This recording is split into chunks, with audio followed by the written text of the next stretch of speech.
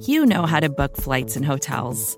All you're missing is a tool to help you plan that unbelievable travel experience. That's why you need Viator. Book guided tours, excursions, and more in one place. There are over 300,000 travel experiences to choose from, so you can find something for everyone. And Viator offers free cancellation and 24/7 customer support for worry-free travel. Download the Viator app now and use code Viator10 for 10% off your first booking in the app. Find travel experiences for you. Do more with Viator.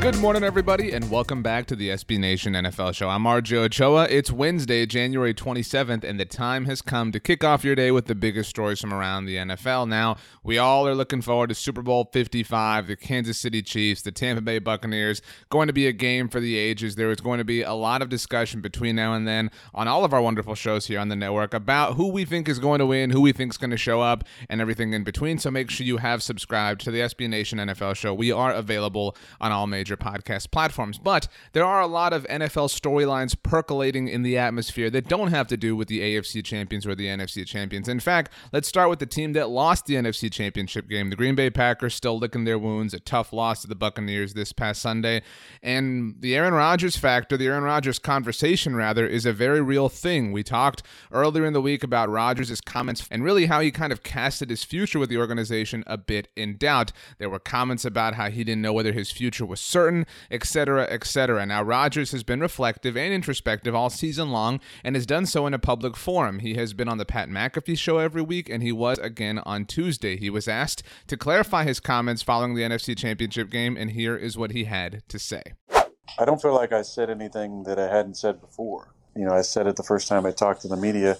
It was more a realization, I think, that ultimately my future is not necessarily in my control. And I think that was what just kind of hit me in the moment. I was thinking about, Aaron Jones and Corey Linsley and other guys we have under contract, Big Dog, guys who I don't know what their future is going to be, and myself included. Now, obviously, after the season that I had and, potentially win an MVP, and, we obviously made it another good run, I don't think that there's any reason why I wouldn't be back. But look, I think there's not many absolutes, as you guys know, in this business. So to make an absolute statement about something that is not an absolute, just I didn't do it, and I guess that's why it went kind of nuts. Now, I don't want to totally accuse Aaron Rodgers of walking his comments back, but okay, it had to do with Aaron Jones. Sure, Aaron.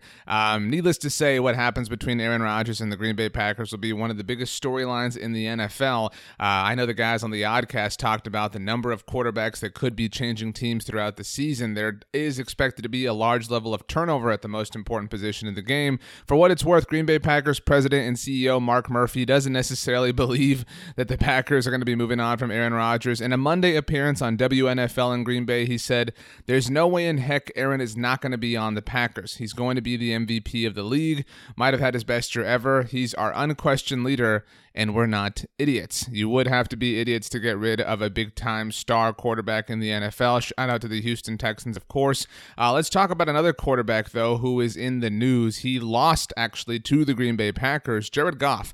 And after that game, Sean McVay, we played that clip for you here on the Daily, non-committal himself to Jared Goff and his future with the team. And Rams general manager Les Snead spoke on Tuesday and was asked by a reporter, whether Jared Goff is the quarterback of the future. He said he's a Ram right now. What's today? January 26th. That's a bit of an interesting response from a general manager talking about somebody who he gave a big-time contract to not even 2 years ago. And for what it's worth, Les Snead in his comments referenced, in a dry sense, what Aaron Rodgers has talked about in an overall philosophical sense, how the future is a beautiful mystery. It is no secret that Aaron Rodgers is from California. If the Rams do move on from Jared Goff, obviously Aaron Rodgers would thrive in Sean McVay's offense. So it is curious to see how Sean McVay is now the second person associated with the Rams front office to really not endorse Jared Goff as the quarterback of the future. As mentioned, there is expected to be a large level of turnover at the quarterback position this offseason, which brings us to our final topic of the day. File this under not exactly shocking news.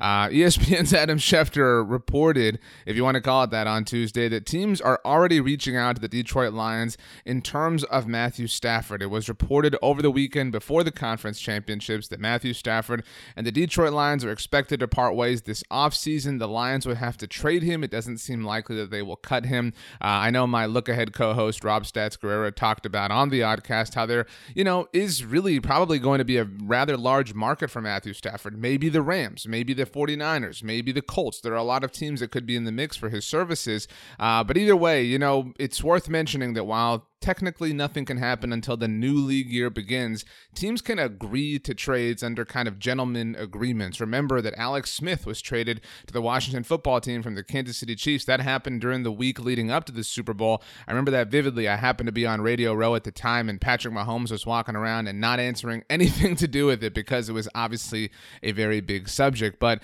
we will see what ultimately happens with Aaron Rodgers, with Matthew Stafford, with the AFC and NFC champions, and of course with Super Bowl 55. Make sure you tune in right here to the SB Nation NFL show, the Pupcast with Michael Kist and Kyle Posey, coming your way later on today, where they will dissect the greatest and some of the not so greatest quarterback performances that we have seen as of late. Have a great day, everybody. We'll see you next time.